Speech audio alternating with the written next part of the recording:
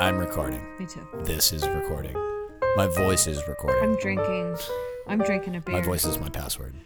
Yeah, it is. Hello, rare listener, and welcome to another episode of City Mouse, Country Mouse. I'm, as is my wont, pouring myself a martini so that we can start this podcast wherein I, Nick Brown, the City Mouse, tell a story to my dear friend and colleague. God damn it. Kate O'Hara. What? It's Was that just too like, late? Do you not... You can't hear the sort of cadence that's going in there? Oh, am I too late? I mean, Well, a little bit, yeah. It was a little I on the always late think side. you're going to keep talking. Oh, okay. Well, I usually am, but you know, but I leave a deliberate pause in there. It's Why don't if you your let me natural introduce us? cadence. Why Okay, don't- fine. How come you always Do get it. to introduce?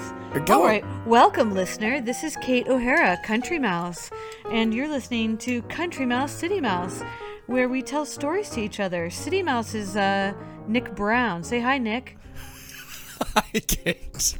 You didn't really leave the pause. You see how I leave these gentle pauses for you when I introduce us? I don't need you to step in though. I can just introduce it and be done with it.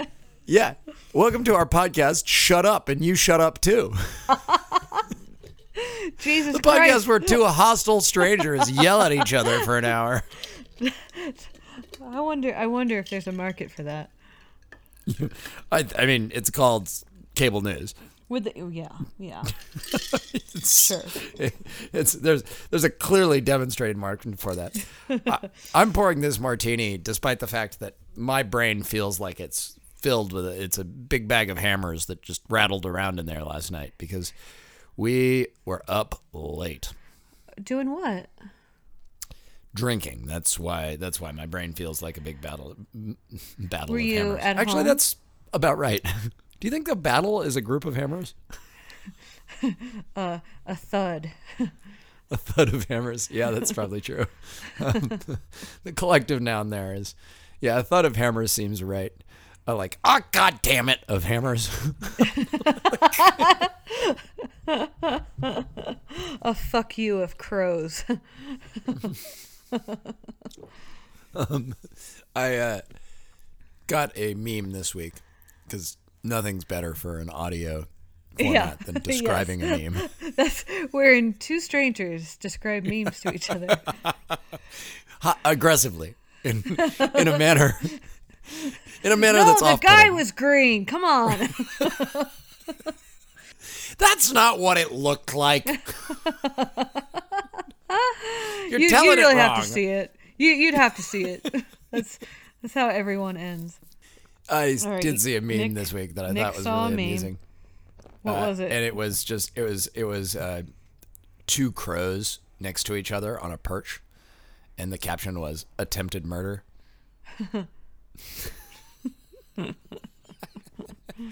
Yeah, pretty good. You know, what's Ravens? Ravens is a conspiracy. Ravens. Is I'll believe something you. else. Whatever you say here. I've long ago given up on collective nouns. Oh, right. Well, they're pretty hip right now. Yeah, there. So I looked up a while ago because I was going to do them for my parents. Not really getting how trivia nights work. That trivia is only fun if it's plausible that you might know the answer. Did a trivia night once for the family where they did an entire round that was just collective nouns, and like people have heard of A Murder of Crows, right? There's the one beyond that, I mean, can you name another collective noun? Let's see. Wolves are a pack. Yeah. That's pretty easy. A school, a fish. School of fish. I'm not sure that one. I guess that is technically a collective noun. You're right. And a pod of dolphins. Fine. Okay, you can name a couple. But they're very simple ones. They're so in everyday use that you don't even. Yeah. If you were like confronted with an angry stranger who demanded to know what a group of geckos was called, you wouldn't be able to do it regardless of the stakes. No, you'd have to suffer the consequences. Yeah, geckos in particular, because there really is nothing distinctive about them. Like, what would you even run with there? A skin. An indescription of geckos. A slither. An ineffability of geckos. A noetic quality. A noetism. So this week, well, we should do our quick updates here. Technically, we chatted on Friday, but to the listener, it's going to be a 5-week break because we keep fucking up our audio. Right. So updates. I got the corona swab, tested negative, and I'm painting a pineapple. Oh, that's cool. I got a corona swab on Friday, also tested negative. Nicely done. Yeah, and I'm not painting a pineapple. So there it is. Oh, it's beautiful. Well, thanks. So, listener, it looks a great deal like a pineapple, except one that has the key distinction of being painted. Yeah. On a canvas, it would appear. Maybe wood? On an Italian board. Italian why go to wooden board. Hostile meme description where we can just describe dull things. We can. This is a really nice board. What is that? Oak? Maple? Let's just under the paint. Painting. I mean the board that you can't see, the board whose texture is totally invisible. It's the most interesting part of the painting. That's when you know somebody doesn't like your painting. They're like, "Oh, what is that? Canvas board? What's that frame made out of? Is that pine? Wow. Wow. Is that yellow paint? That's yellow that you used for the yellow? Yeah, I like the corner.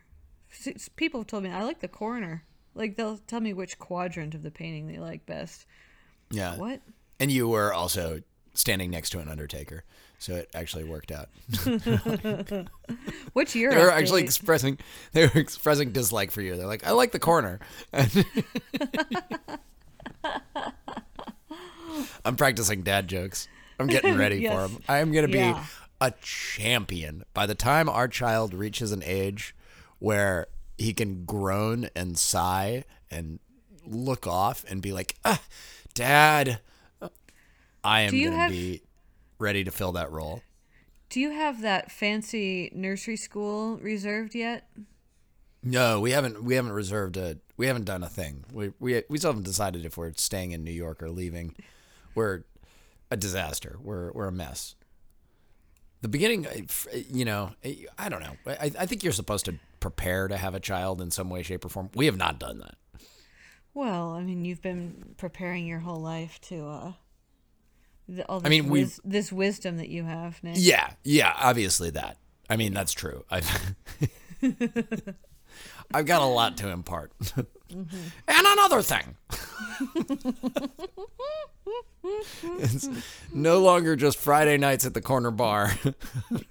Now I'm sharing those gems with a child. Truly a miracle. Yeah. So we tell stories normally on this podcast, and I guess that's our updates. That's all we're doing is we both tested negative for COVID, which, distinguishes us from, say, the President of the United States. Yeah. Yeah. He gave a little speech last night though, and I heard. I saw the video. He looked like a little bit ill. Not deadly ill, but a little bit ill. It's hard to judge the present from the perspective of the future, though. What's his name? The cultural critic has a whole book doing that. Chuck Klosterman has an entire book that is judging the present from the perspective of 100 years in the future. That's what he's attempting to do in cultural criticism. But if I were to have to judge this present moment, like one of the timelines in one of the multiverses that composes reality involves the president, and hopefully it's not ours, dying of this virus. And if that were to happen in 100 years, we will look at U.S. history and we will think, oh my God, there was William Henry Harrison who went out and gave the inaugural address in the cold and died 60 days later because he was so cold. And here's Donald Trump, who 120 years later refused to do anything at all to prevent himself from getting the coronavirus in the middle of a pandemic. And then he died from the coronavirus. And school kids will be like, haha, what a hilarious moment that was. What a grand historical tidbit. And they will not know that living right now in the midst of it is just like a daily exercise in raw terror. That we have no idea what that future will be. And perhaps it will not be that future. Maybe we're not in that timeline. Well, I mean, I'm sort of obsessively checking for updates on his health, and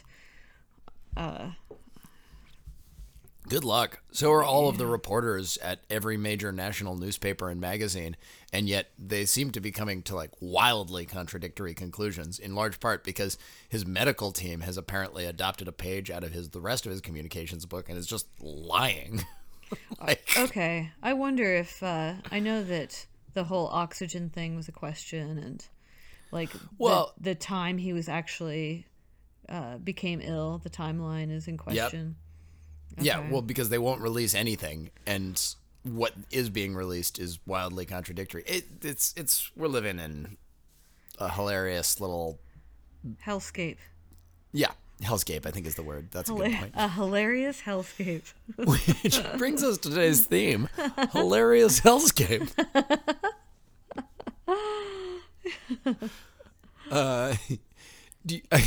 Since we just invented that theme.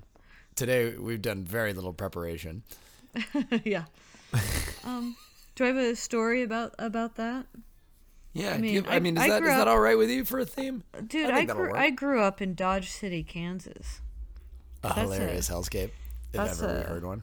You know Dodge City, it's the Old West. It has the shootouts and the guns. Oh, yeah. And cows and cowboys and... Sure. Boot Hill, where they bury you in your boots, I suppose. Why is that? Who knows? Yeah. Who knows? I thought you might have some insight because you grew up there. I would have assumed you did.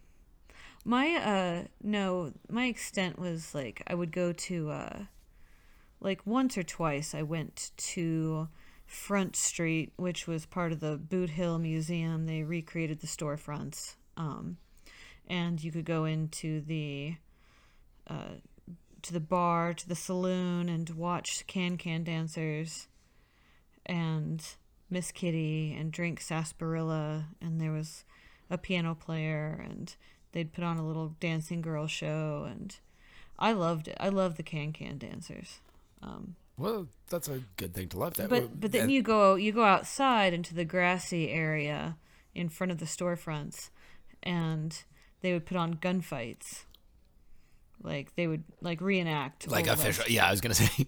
Yeah. just because they were angry at each other. Well, when you say put on, was it like?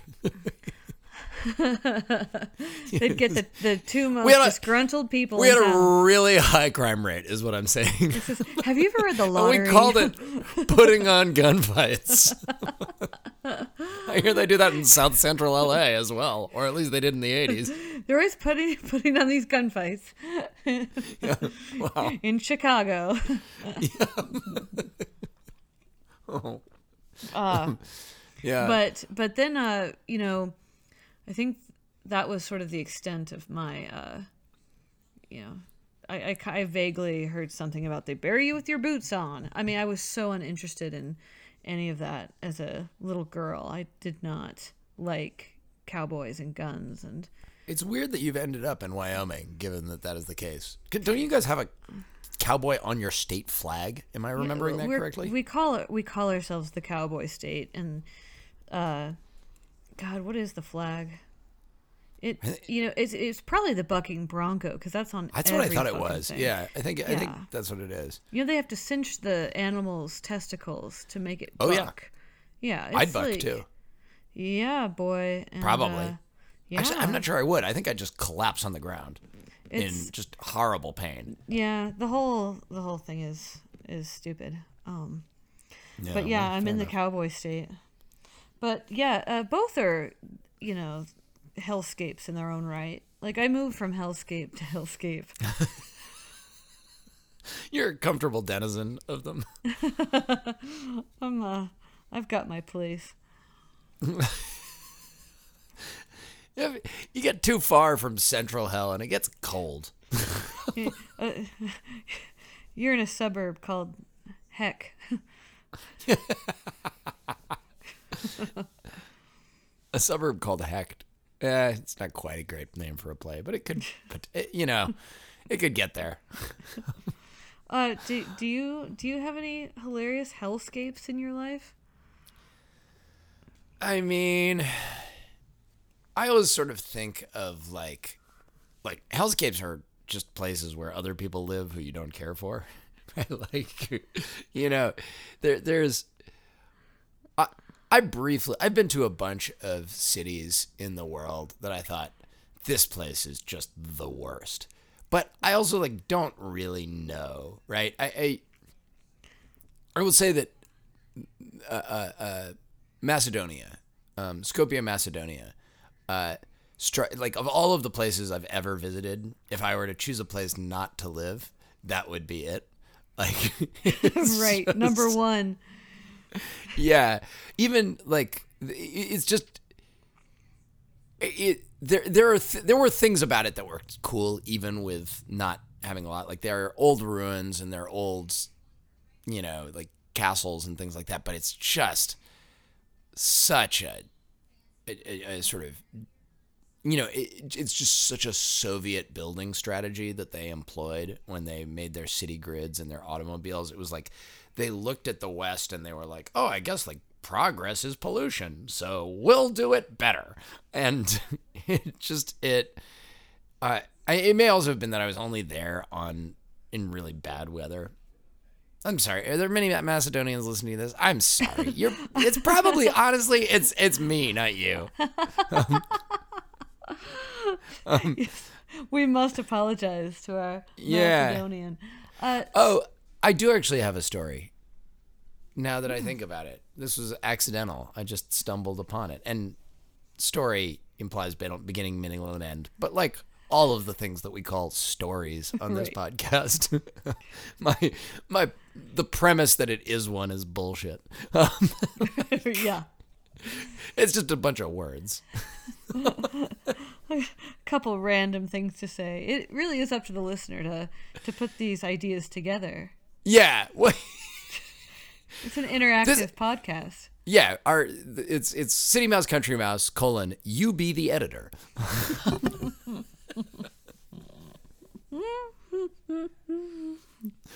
We give you a collage of words, but you actually have to make the collage. We just do the cutting out.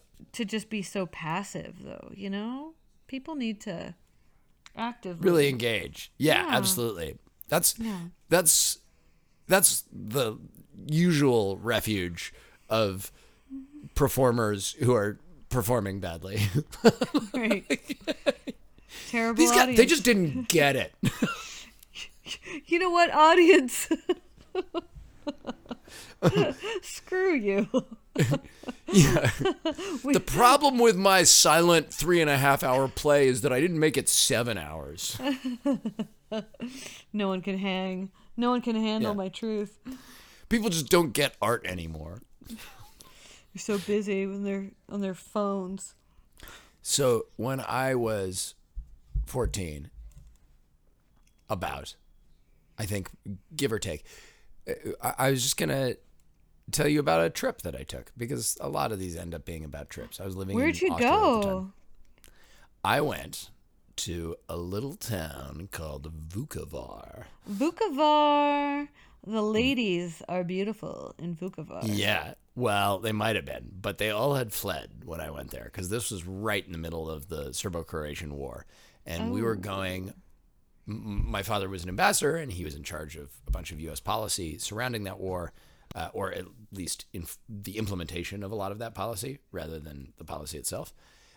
And in the course of that, he received permission to take his family with him on one of these trips that was sort of viewing the areas that had been really ruined by the war, right? And Vukovar was a big one. I looked years ago when I wrote about it, and I think it was like a slaughter of a few thousand people, to be sure, but like forgetting the fighting, forgetting all of the bullet holes and everything like that, there was an actual sort of several thousand person just mass murder that was there. And we visited. It's right on the Serbo-Croatian border. And if you remember that war at all, and most people don't, the thing you would remember about it is just like nobody in the U.S. had any idea who was on whose side, right? You had to live in the region to understand why anyone was fighting each other. And, it was, there's a reason we have the phrase balkanized, right? Like just people who live in very close quarters who just hate each other. And when we visited, when I was 13, 14, whatever it was the hottest stages of the fighting had mostly ebbed. So there were still now and then ambushes and attacks and massacres and things like that, but they were mostly in Bosnia to the south. Croatia had largely ceased fighting at this point. I believe this was 96, 97, something like that.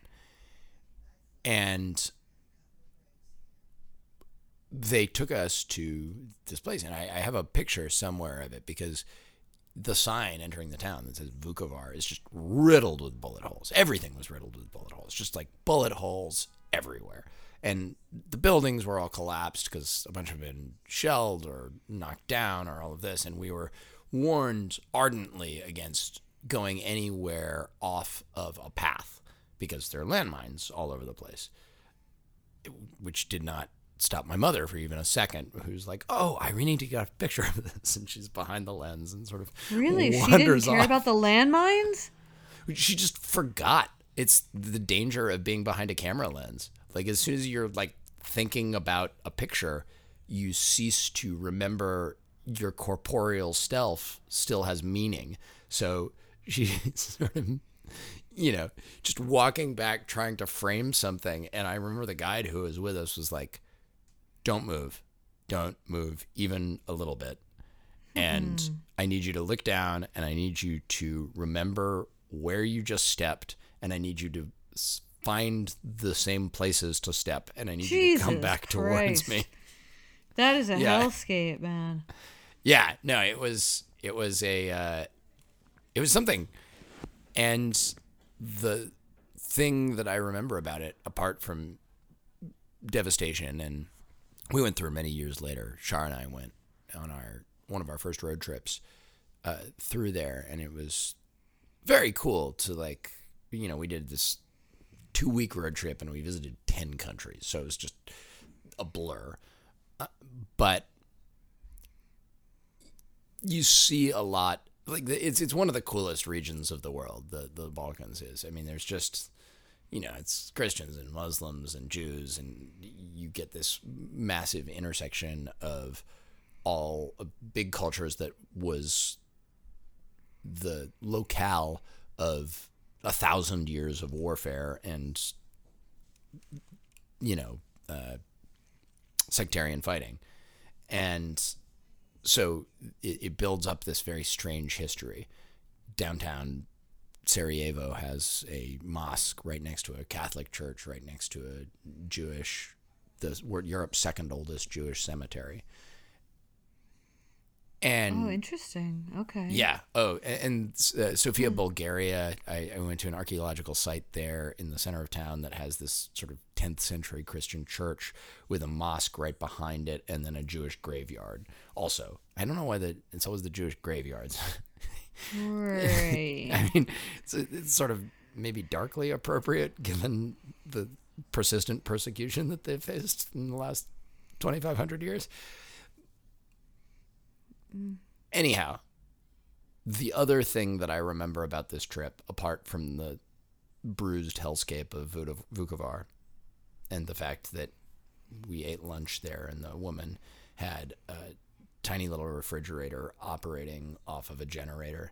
And the only thing that she had in the fridge was Coca-Cola, because the Coca-Cola Corporation, whatever else you may say about them, they are unbelievable at delivering their product. Like, just absolutely nail it. Like, we should just use their logistics team for everything everywhere. They could deliver the vaccine. Oh, yeah. If we had voting by mail and Coke ran it, we would be in Fat City. Yeah, dude. Smart. I love that. Yeah. Yeah, the Coca-Cola Corporation, and I say this to you, Coca-Cola, as a long and intimate user of your products. You guys really, yeah. You don't do a Coca-Cola douche? Enema. Yeah, absolutely. Twice a week. It takes the paint off a car. Absolutely. That's why it accounts for my wide-legged stance.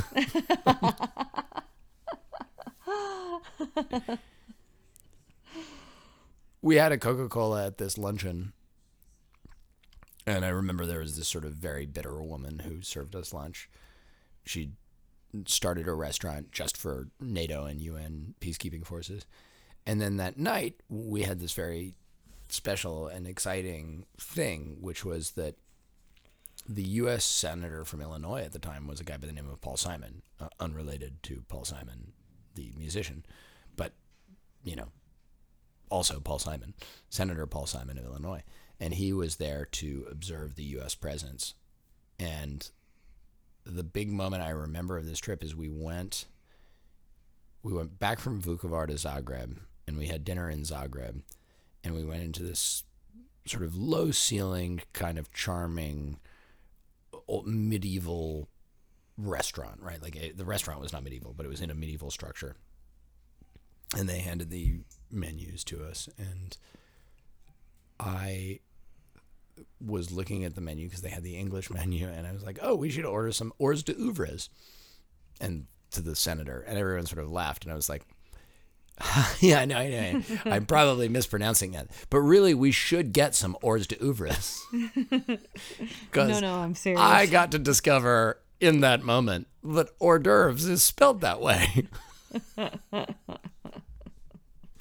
God, you're ignorant. Yeah, I know. Anyway, that was like the sort of highest ranking person I'd met at that time in my life. And the perfect time for that mistake. No, it's forgivable in a young man, in anybody. Yeah. Yeah. I mean, read the fucking words. Hors d'oeuvres. What the hell is wrong with the French? And I think it's, it's nice to pronounce things differently. We should all embrace it. Oh, absolutely. I mean, we have. It's called. I saw a bumper sticker here in Casper. Called accents. That said, "You're in America. Speak Ebonics."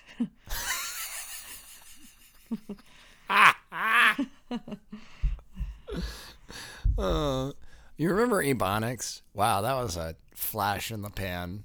Yeah. Speaking of like the William Henry Harrison of lingual structures, Ebonics is there's about a 5-year period when you grew up where you will have heard of Ebonics, and if you are outside of that, never before, never since. Right. Only if you're 40 years old do you know what Ebonics are. Yeah, like